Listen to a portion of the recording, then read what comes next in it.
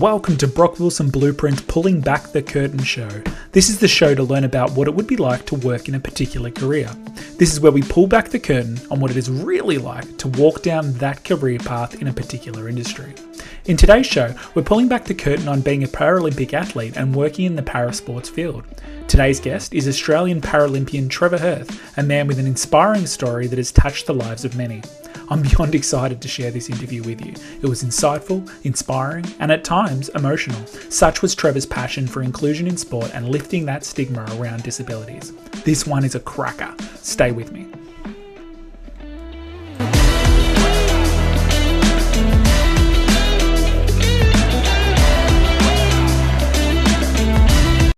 Wow, soon to be Australian Paralympian champion, Trevor Hirth. Thank you for joining us.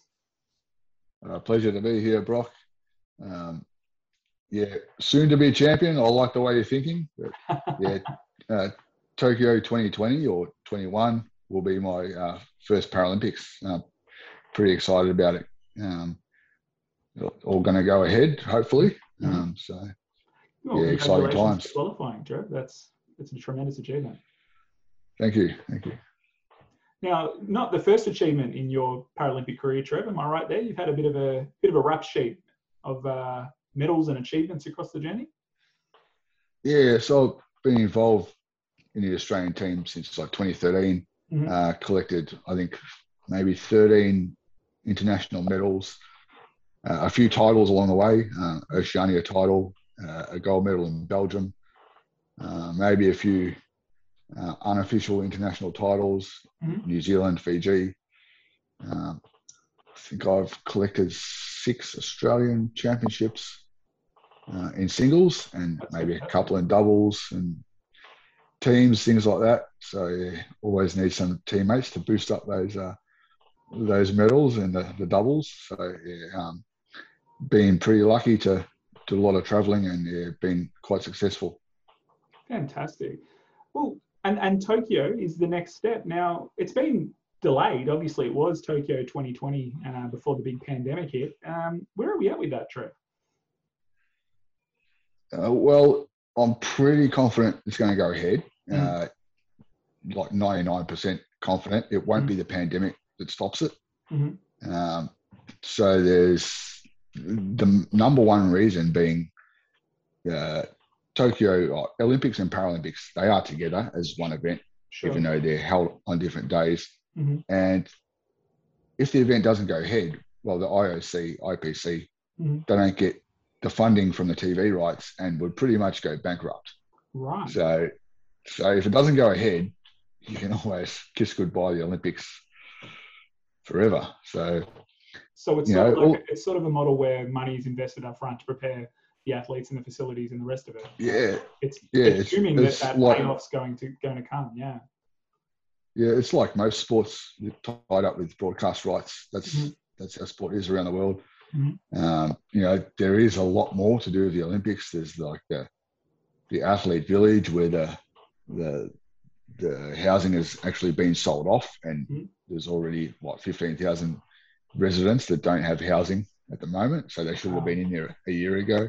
Yeah. But like with COVID and all that, all the protocols in place, like it's kind of been like a big hub, and they've released a lot of the information about the protocols. It's going to be pretty standard. We're pretty strict in Australia and sort of understand how it's all been done with a lot of sports, especially the Australian Open tennis recently. So I'm pretty confident it'll all run smoothly.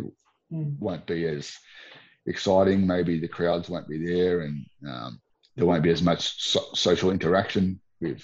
Sure. Pardon my ignorance, but what is the COVID situation in Japan like at the moment? So Tokyo hit their worst probably about 2 months ago. They started to have some lockdowns, some soft lockdowns, not so strict, like where bars and gatherings closed at like a curfew, maybe 8 o'clock. So, and the numbers have come down in the past month or two, and I think they're just starting to get the vaccine rolling out over there. Sure. But even without that, it's going to be our own hub for all the athletes, and a lot of testing, a lot of yeah, yeah. I think the 14 days before flying to Tokyo, there's all contact tracing for all the athletes around the world have to have a contact tracing sheet. And so that means that everyone's almost going to be only doing the essentials those 14 days before flying to Japan. So, and that includes everyone, like media, officials, sponsors, corporate. That's all going to be like that. So I think we're in pretty safe hands. So what's the current date at the moment that they're anticipating kicking off? Yeah, so Olympics, I think, starts in June. Yeah, and then Paralympics begins at the end of August and goes into September. So, yeah, that's, I don't know the exact dates off the top of my head, but that's, that's when it's all going to happen. I think we're allowed to fly into Tokyo 7 days, or fly into the village 7 days before. Yeah. Before the competition starts. So I think table tennis is playing on the first day. And so then I'm allowed to fly in 7 days before that, get settled, do some training.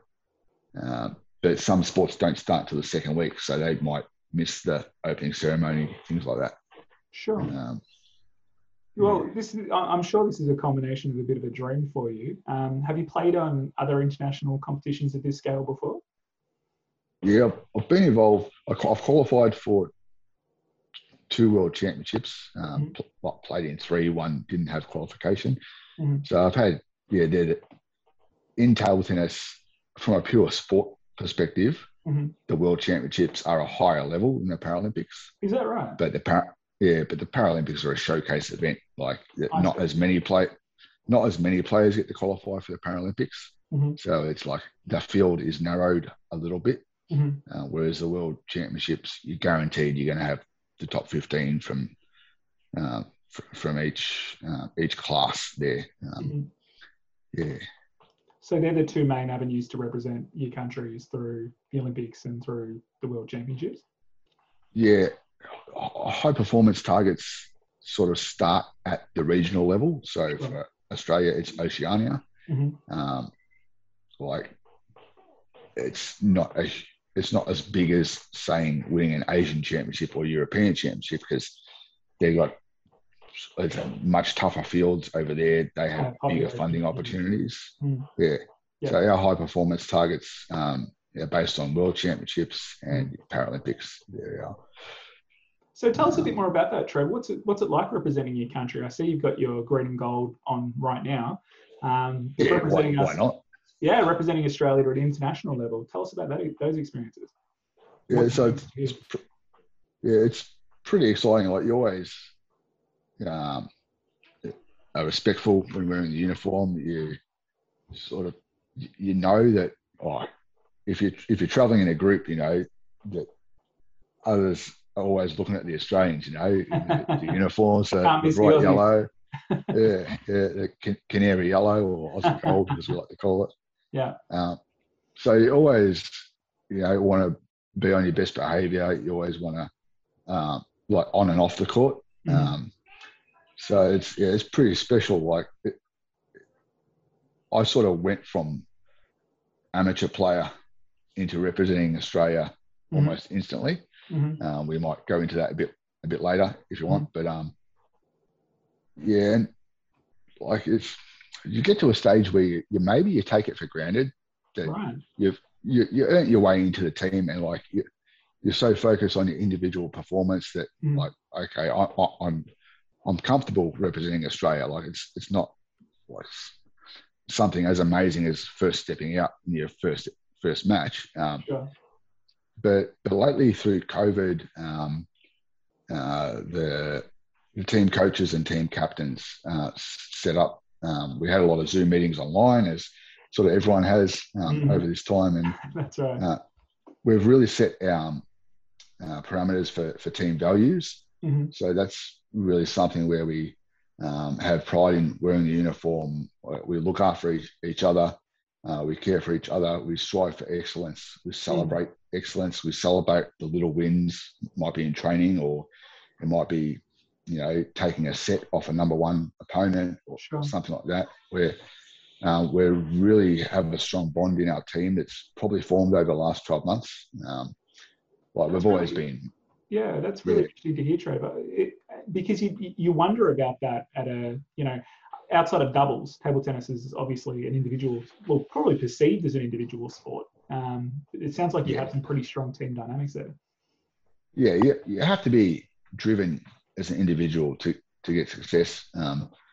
But yeah, you can't do it without your teammates. Especially like training opportunities, things like that.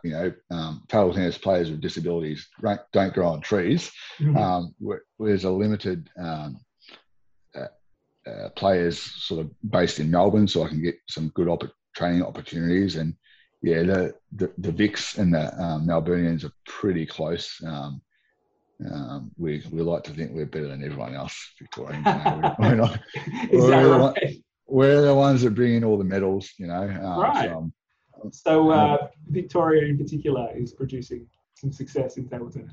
Yeah, absolutely. Yeah, there is some of the top players from some of the other states. I won't name them, but but hello if you're listening. Yeah. G'day Adelaide. G'day Queensland. Yeah. But yeah, we're a really close group, and I can't wait to represent Australia at the Paralympics. Not just being a part of the table tennis team, but the big team. It's going to be pretty awesome. I can't wait. Love your face, Trevor. It's really passionate about. Yeah, it's going to be big. Yeah. That's really exciting. Well, it sounds like it's going to be a really memorable moment for you. Tell us about some of the other memorable moments you've had in your table tennis career. Perhaps any big victories or medal-winning opportunities you've had. Yeah, there's been a few big memorable moments. Probably my first tournament was in Thailand, and I reached the final, and I got to play against the winner of who came straight out of the London Paralympics winning the gold medal. Wow! And his name was Rung Roj, so we call him Rung. The pressure was on, I tell you. So he was basically treated like a king in Thailand. Wow! He won Thailand's first ever Paralympic gold medal, and I get to the final, and there's like 3 TV stations covering it. There's a general from the army watching in the crowd. There's the CEO of Singer Beer there as well. So like I kind of didn't realize all this at the time, but the TV cameras, and so that was maybe a bit of a baptism of fire, how they call it. Yeah. The TV cameras and all that, like it just appeared at the final, and it was a bit of a shock. Like I enjoyed that attention, I suppose. And great. I didn't. I didn't get the win, but it's a real memorable experience. That's for sure. I reckon my best win was maybe securing the 2017 Oceania title, which was a round robin event, not a playoff in a final. Yeah. So I was like, I went into there maybe a little bit underprepared. I was under a lot of pressure to win it. That qualified me for the 2018 World Championships. So, would you have struggled to qualify without a victory there? Yeah. I had to win that to gain direct qualification, and I did. I performed really well. Like, I don't think I dropped a set, but wow, like I felt really under pressure. Like, I wasn't confident. Put it that way. I didn't go in confident. I went in having a challenge. But I think pressure like that can really reveal character, Trev. So it tends to go one or two ways. Those situations, you either perform above your usual level or significantly below. It sounds like you're able to rise to the occasion. It's that pressure where you are the favourite to win. Of course. And it's a little bit. Yeah. You kind of like to be the underdog, That's right. Yeah. But yeah, being able to perform under pressure, I'm pretty proud of that. For one-off games, I reckon I had a big comeback overseas playing a tournament in Hungary. I played a guy who was maybe he was 6'6", big dude. Gabriel. A lot of table coverage with the wingspan there, I imagine. Yeah, absolutely. His name was Gabriel Semi from Slovakia. And I think I came from 2 sets down, and I was down 7-2 in the 5th set. And he had a lot of family and friends there cheering him on. And I called a timeout to settle my nerves, and ended up coming back and win the game, maybe in a tie break in the 5th set. So reminiscent of the Australian Open, there was a moment like that with the timeout to compose herself. There was a player the other day that had that, wasn't it? Yeah, there was the old tennis players with the dodgy injury timeouts. Was this an injury timeout as well, Trev? Or? No, this is a normal timeout. You're allowed to have a 1 minute timeout whenever you want, essentially. Yeah, you're allowed one per match, and I didn't have a coach. I was there traveling by myself. Just think about the tactics. Came back and changed it a little bit, and fought back to get the win. So that was a big one. Showed some composure there. Without the coach, that can be particularly difficult. Yeah, being a self-taught player, I'm pretty confident of knowing my own abilities. Tell us more about that, Trev. We've spoken about you at a World Championship and an Olympic, Paralympic upcoming level. Where did it all begin for you? Yes. So how I started playing from a kid, my grandpa had built a table we had under the carport out at the backyard, and I would, knock about, have a bit of a hit every now and then, maybe family holidays, things like that. There's always like a rec room where they've got a ping pong table. Of course, the classic, the table tennis table is always a favourite. Yeah, that's it. Everyone, I'm sure, has had a go at table tennis one stage in their life. And then maybe high school or end of primary school, I started playing a club, western suburbs of Melbourne, and sort of got into playing local comp. Started to be a representative at school level, so made the school team, did quite well.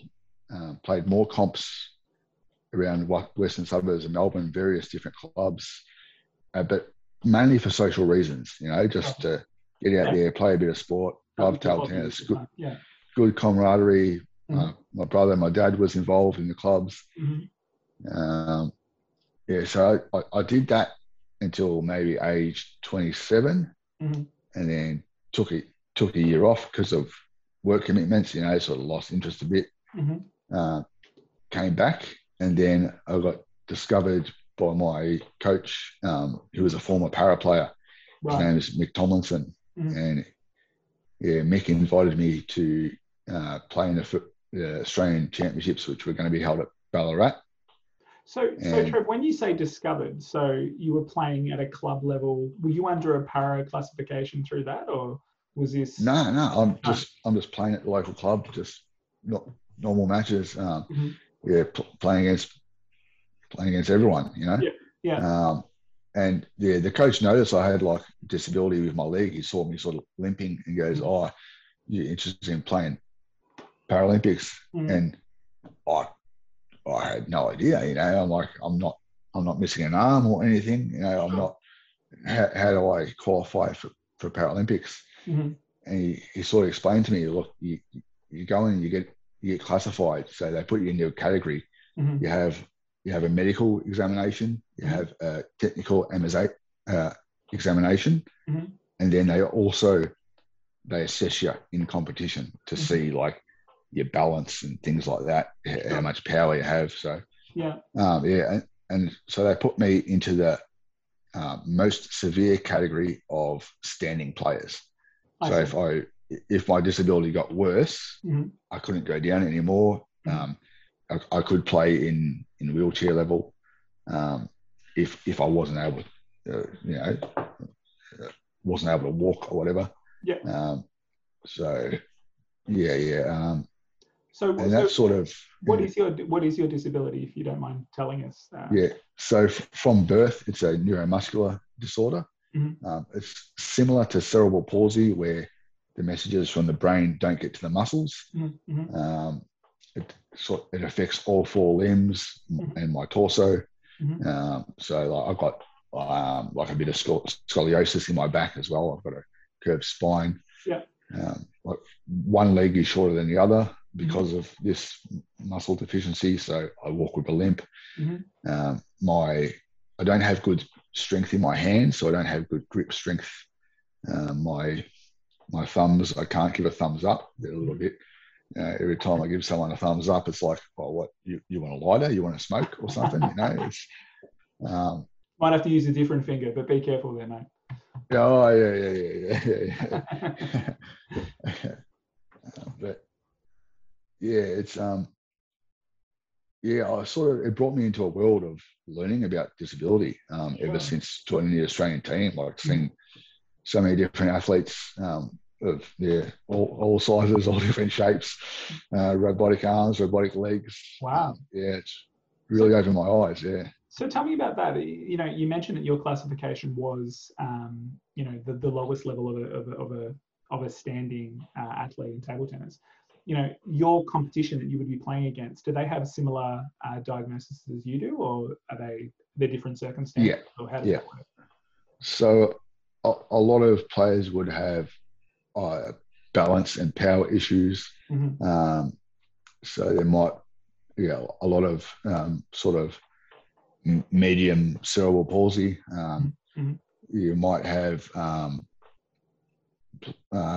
players who had polio when they were young.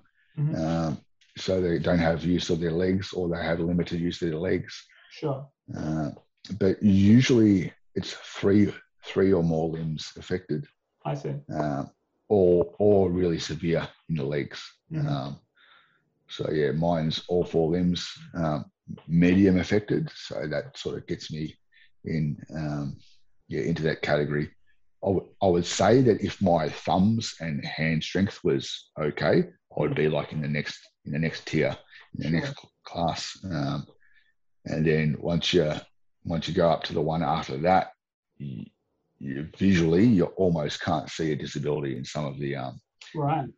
The athletes. Yeah, there's some really strong guys in the class. So I'm what's called a class 6. Mm-hmm. There's 11 different classifications in para table tennis. So you got 1 to 5 is wheelchair, 1 being the most severe, like quadriplegic. And you got standing is 6 to 10, where as you see it goes up, where the most of the 10s would be like missing one part of an arm. So it's doesn't affect table tennis too much, because you can sort of still throw the ball up with your elbow, or you can throw the ball up to serve off your racket. And then that's remarkable, really. You see wow, that's really impressive. Yeah, but you see people how they improvise, really, and they still that's right. Despite the challenges. Yeah, there's even a few Paralympians that have made it into the Olympics. So we got one. Yeah, we got one in Australia, Melissa Tapper. And yes, Melissa Tapper. I remember watching her on TV a couple of years ago. Yeah.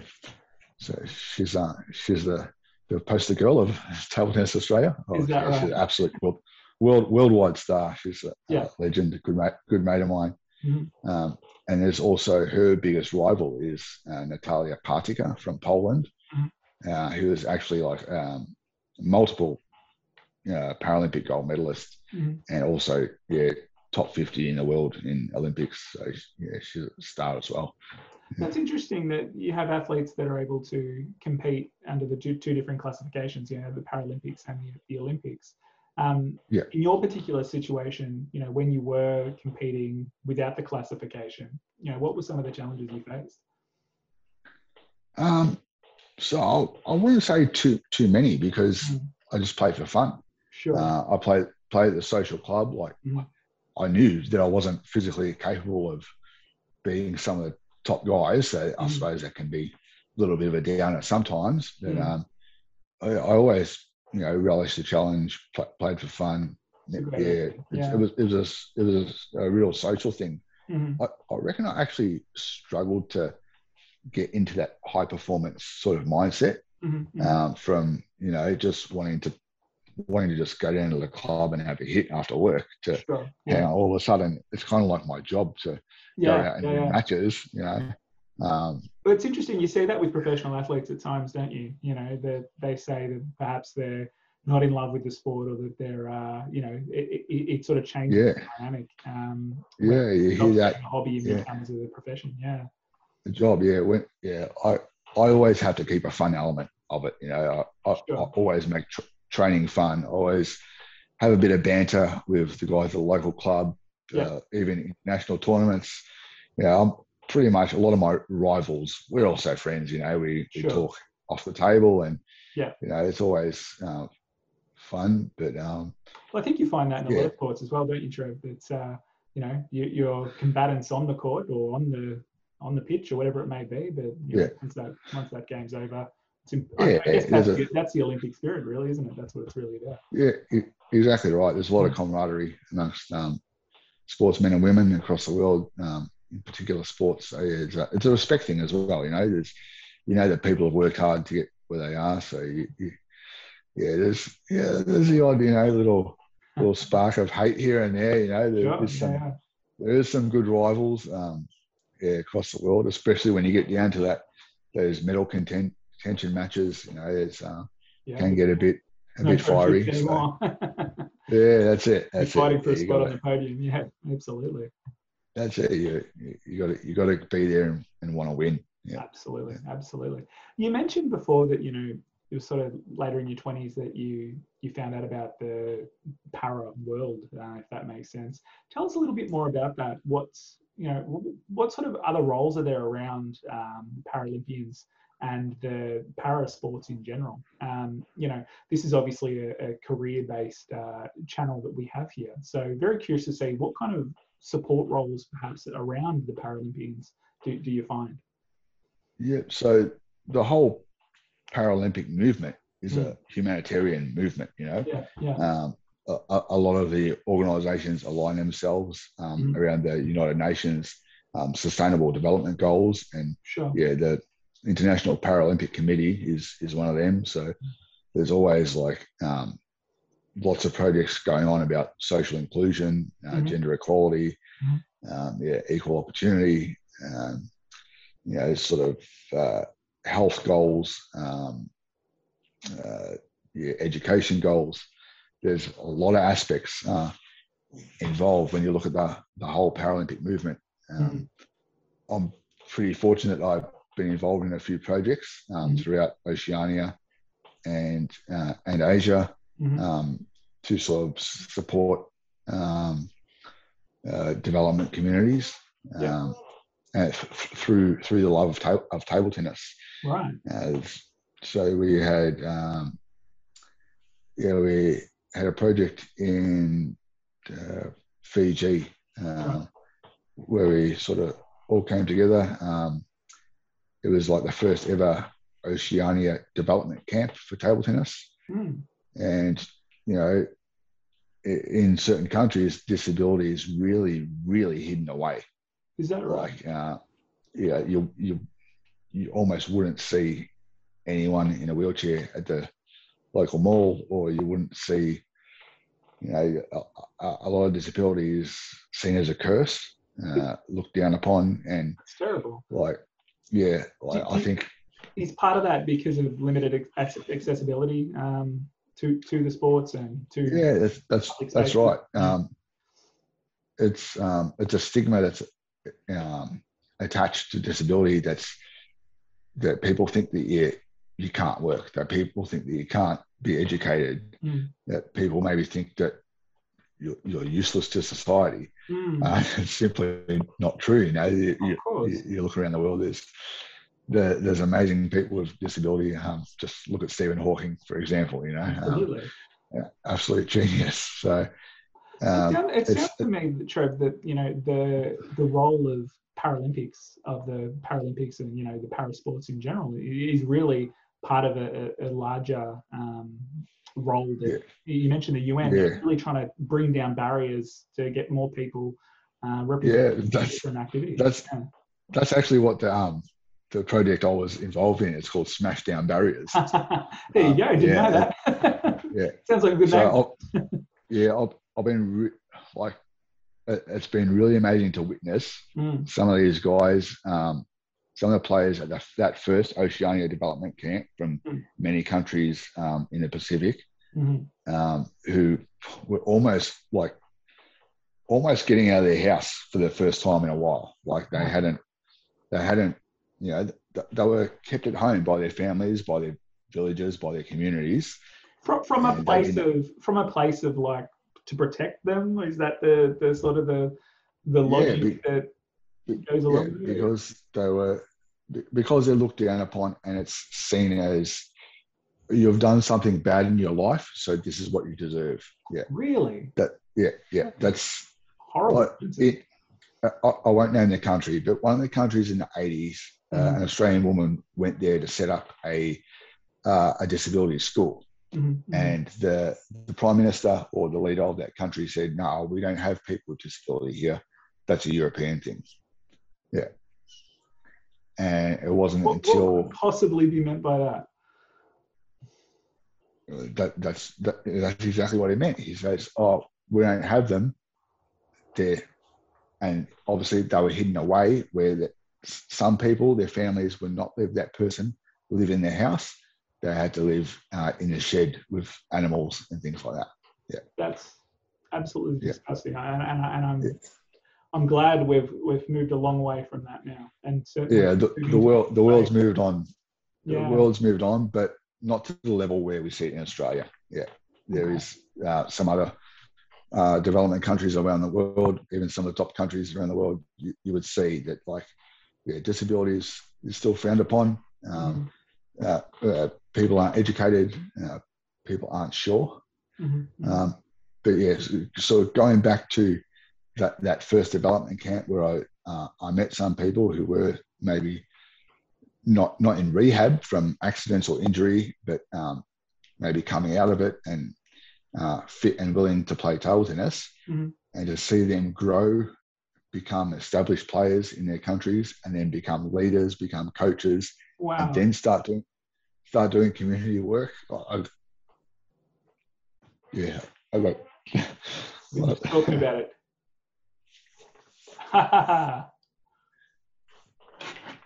You all right, Trev?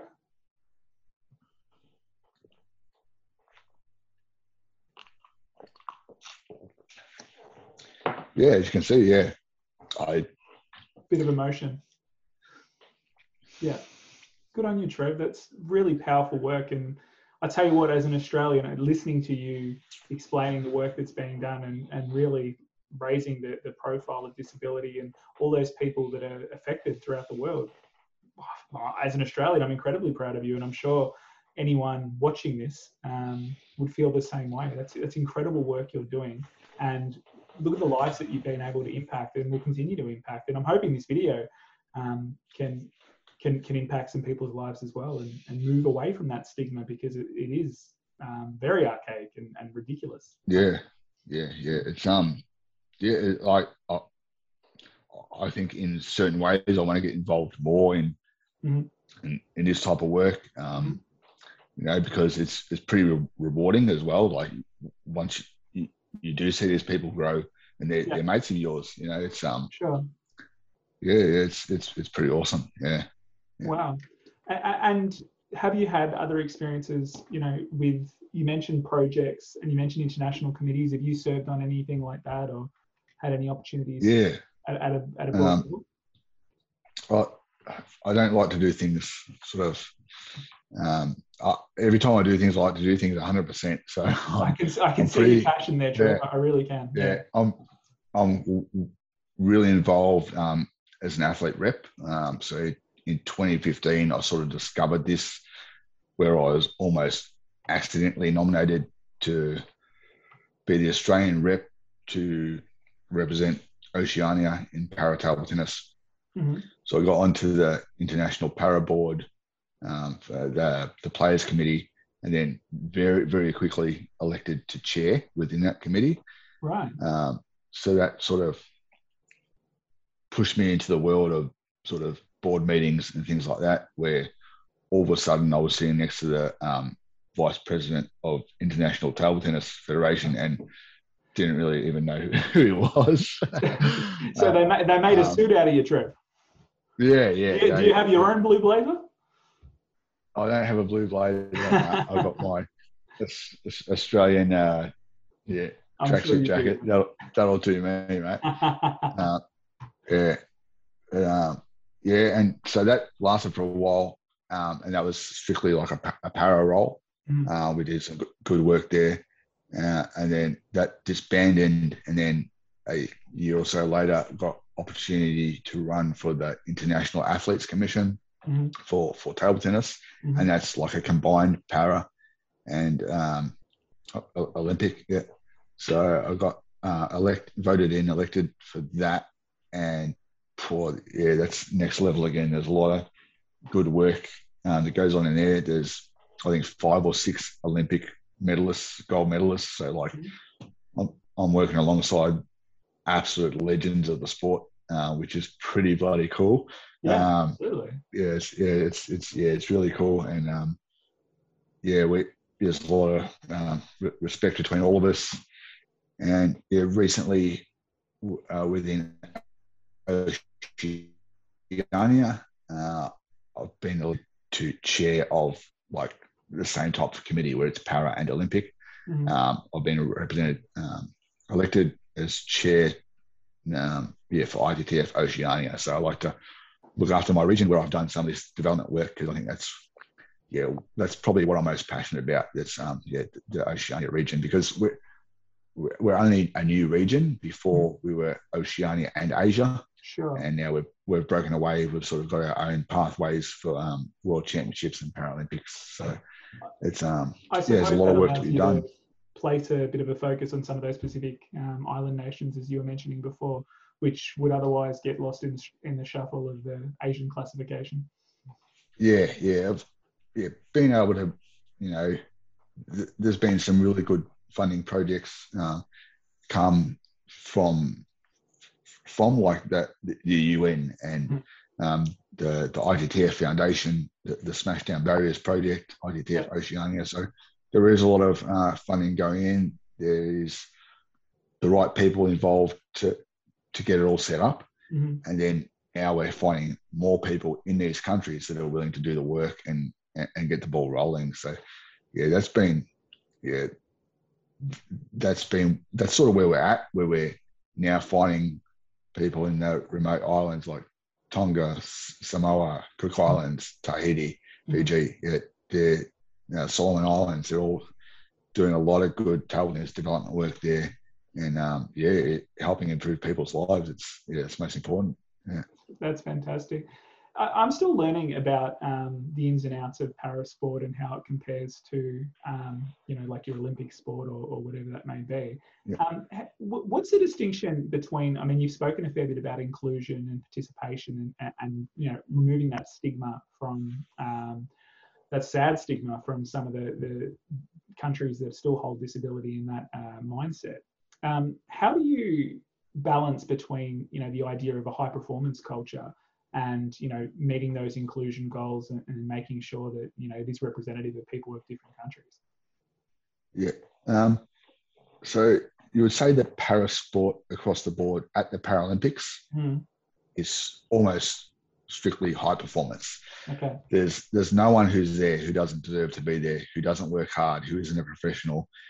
Everyone's busting their gut to try and qualify for the Paralympics.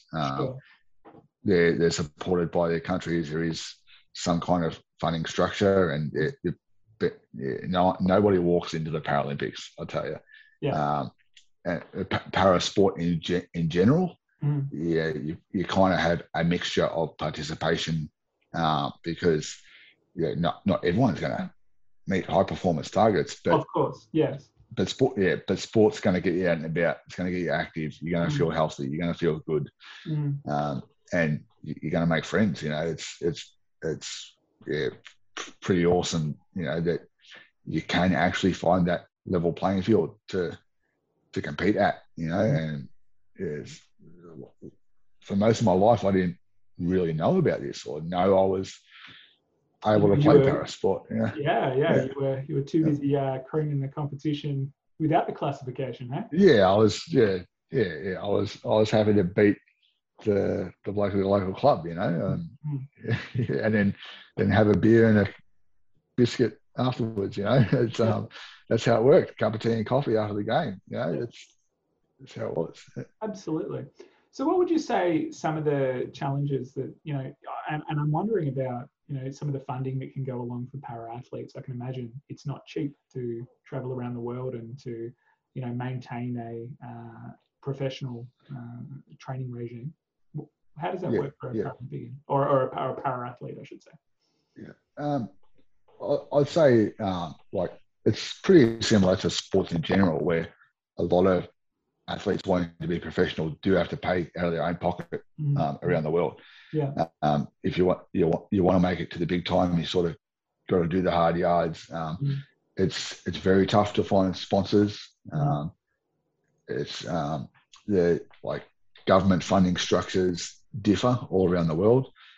So maybe in Australia, swimming, cycling, athletics would have a high amount of funding. Table tennis is a pretty minor sport in Australia, so we don't have access to too much funding. Some governments around the world would support participation numbers, whereas some would support the high performance targets. I suppose if I do raise my own personal game to a higher level, achieve a higher world ranking, then I can hit those targets and get more funding. Bit of pressure on you there, Joe. Yeah. But some countries around the world have full-on programs where all your living expenses are paid for, your housing, your travel, or your competitions. I would say in table tennis, there's maybe 10 to 20% that are like that are fully funded, earn a living from table tennis, not through sponsors, through government grants and stuff, and the funding throughout the table tennis federation of each of those countries. But not a lot of countries would have that in. So a lot of people have big sponsors. They do. Some of the guys I know, they've done their own car washing to raise money, things like that. So just got the hustle on, hey? if there's a will, there's a way, mate. You got to chase your dreams, really. At the end of the day, that's about really finding your why, as we say, Brock Wilson Blueprint. I suppose it's interesting you raised before that there's lots of different role models in the para sports industry. You sort of said that you played alongside Melissa Tapper and some of those international competitions and different things that you saw. Who are the ones we should look out for, Trev? What are the real superstars in the para sports that we should keep our eye on? Yeah, so I never really grew up having Paralympians as my heroes or anything, but I'm sure there are a lot of young people out there with disability who do look up to heroes like sort of Kurt Fernley or Dylan Alcott, Louise Savage, Melissa Tapper. Some of the ones that I follow closely are paracyclist Carol Cook, originally from Canada, and competes for Australia. Absolute legend. We snuck her in, did we? Oh, I think she's snuck in her own accord, right? So, absolute legend. Kurt Fernley, of course, wheelchair marathon racer. Another teammate of mine, Danny DeToro, who has switched from tennis, wheelchair tennis, and I think 5 times Paralympian at wheelchair tennis. Wow. Former world number 1, and now in table tennis. There's some transferable skills there, Trev. Yeah. It's tougher than you'd think from tennis to table tennis. But Danny is now lining up her 7th Paralympics, I think, and heading to Tokyo as the Paralympic captain of the whole team. You got Melissa, of course, I spoke about, and I think the other captain, and this guy is an absolute warrior, Riley Batt from wheelchair rugby. Wheelchair rugby. Wow. Wheelchair rugby type. Riley Batt training camp accident into YouTube, and you'll be blown away. And then some of my direct competitors that I look up to in table tennis. There's an amazing guy, David Weatherall from England, from Great Britain. He pulled off a miraculous shot in the 2012 London Paralympics. He uses crutches for mobility. He's sort of dived and hit this miraculous shot that went viral around the world. Is this findable on YouTube? Can we pull this one? Oh, absolutely. Yeah, right. David I might Weatherall. have a look in the link below. I might. There you go. Absolutely. But he's a fitness fanatic. He's got muscles upon muscles, and just really well spoken. He's done a few TEDx talks or TED talks.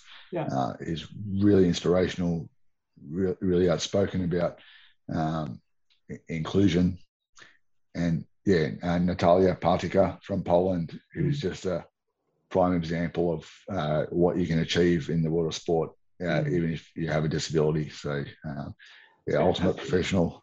And there really should be more of a spotlight on these role models that people, because we know that you need something to model yourself after. And if you are a young person with a disability, or potentially thinking that your options in sport are limited, well, that's not always the case. You may have a Trevor Hirth type story where you play something recreationally within your bounds of your disability, and yet if you were actually playing against people with the same classification, you might be an Australian champion actually as well. So like this, it's not uncommon, because people acquire injuries, and that can lead them to parasport. Some kind of workplace injury, or car crash, or rugby player with often have the spinal cord injuries, and then they take up parasport. So it's you can you never wish that upon anyone, but it can't. It happens. Something like that. It can open up doorways, Absolutely. So what would your advice be, Trev, for someone who was looking to get into parasport? It's I think it's the same as anyone wanting to get into sports. You got to have a passion for it. You would if you're just starting out and you want to try out a sport that you like, you source out your local club. You maybe get your family or get some of your friends involved. You go there. You got to have fun. You got to enjoy what you're doing. I think your local club is. You can always reach out for them to support you. They might be able to find pathways to the state championship. They might be able to improve training. They might be able to supply a coach for you. You get into your state level, you might be able to reach national level, and then you might be going to the Paris 2024, LA 2028, or Brisbane 2032. Fingers crossed on that one, hey? I think. Well, I suppose it's really a mindset that you're talking about there. I mean, you're really looking at it from the perspective of, if people do have a disability, they should be looking for the opportunities and the pathways and the potential that they could pursue, rather than seeing those barriers and going, well, no, I I couldn't play rugby, I have a disability, or I couldn't play this because I have a disability. Where yeah. I don't know that actually. There may like, be opportunities there. Like the Paralympics is going to be on this year, and it's a big 2-week event. But there's also so much more than just the Paralympic sports out there. There's in Victoria we have a balloon football league, which is for people. Yeah, it's people with severe complex disabilities. Wow. And predominantly wheelchair users, and they'll have an assistant to push them around on the field, which is on a basketball court or maybe 2 basketball courts together. Yeah. And it's like a modified version of AFL, Aussie rules. Wow. That sounds fascinating. I think we'll have to have a look at a clip of that here as well, I think. Yeah. So Balloon Football League, like the end of the season, they even have a Brownlow medal at the Dockland Stadium. So right? It's a full on. Yeah. It's a full on like amateur league, and it's one I've luckily been involved in the past, and it's fun. It's absolute fun. Yeah. I want to see it. I'm really excited to actually have a look at this now, and I think how inclusive it is certainly the key point there as well. It's wonderful. Yeah. What about and we are a careers focused program here.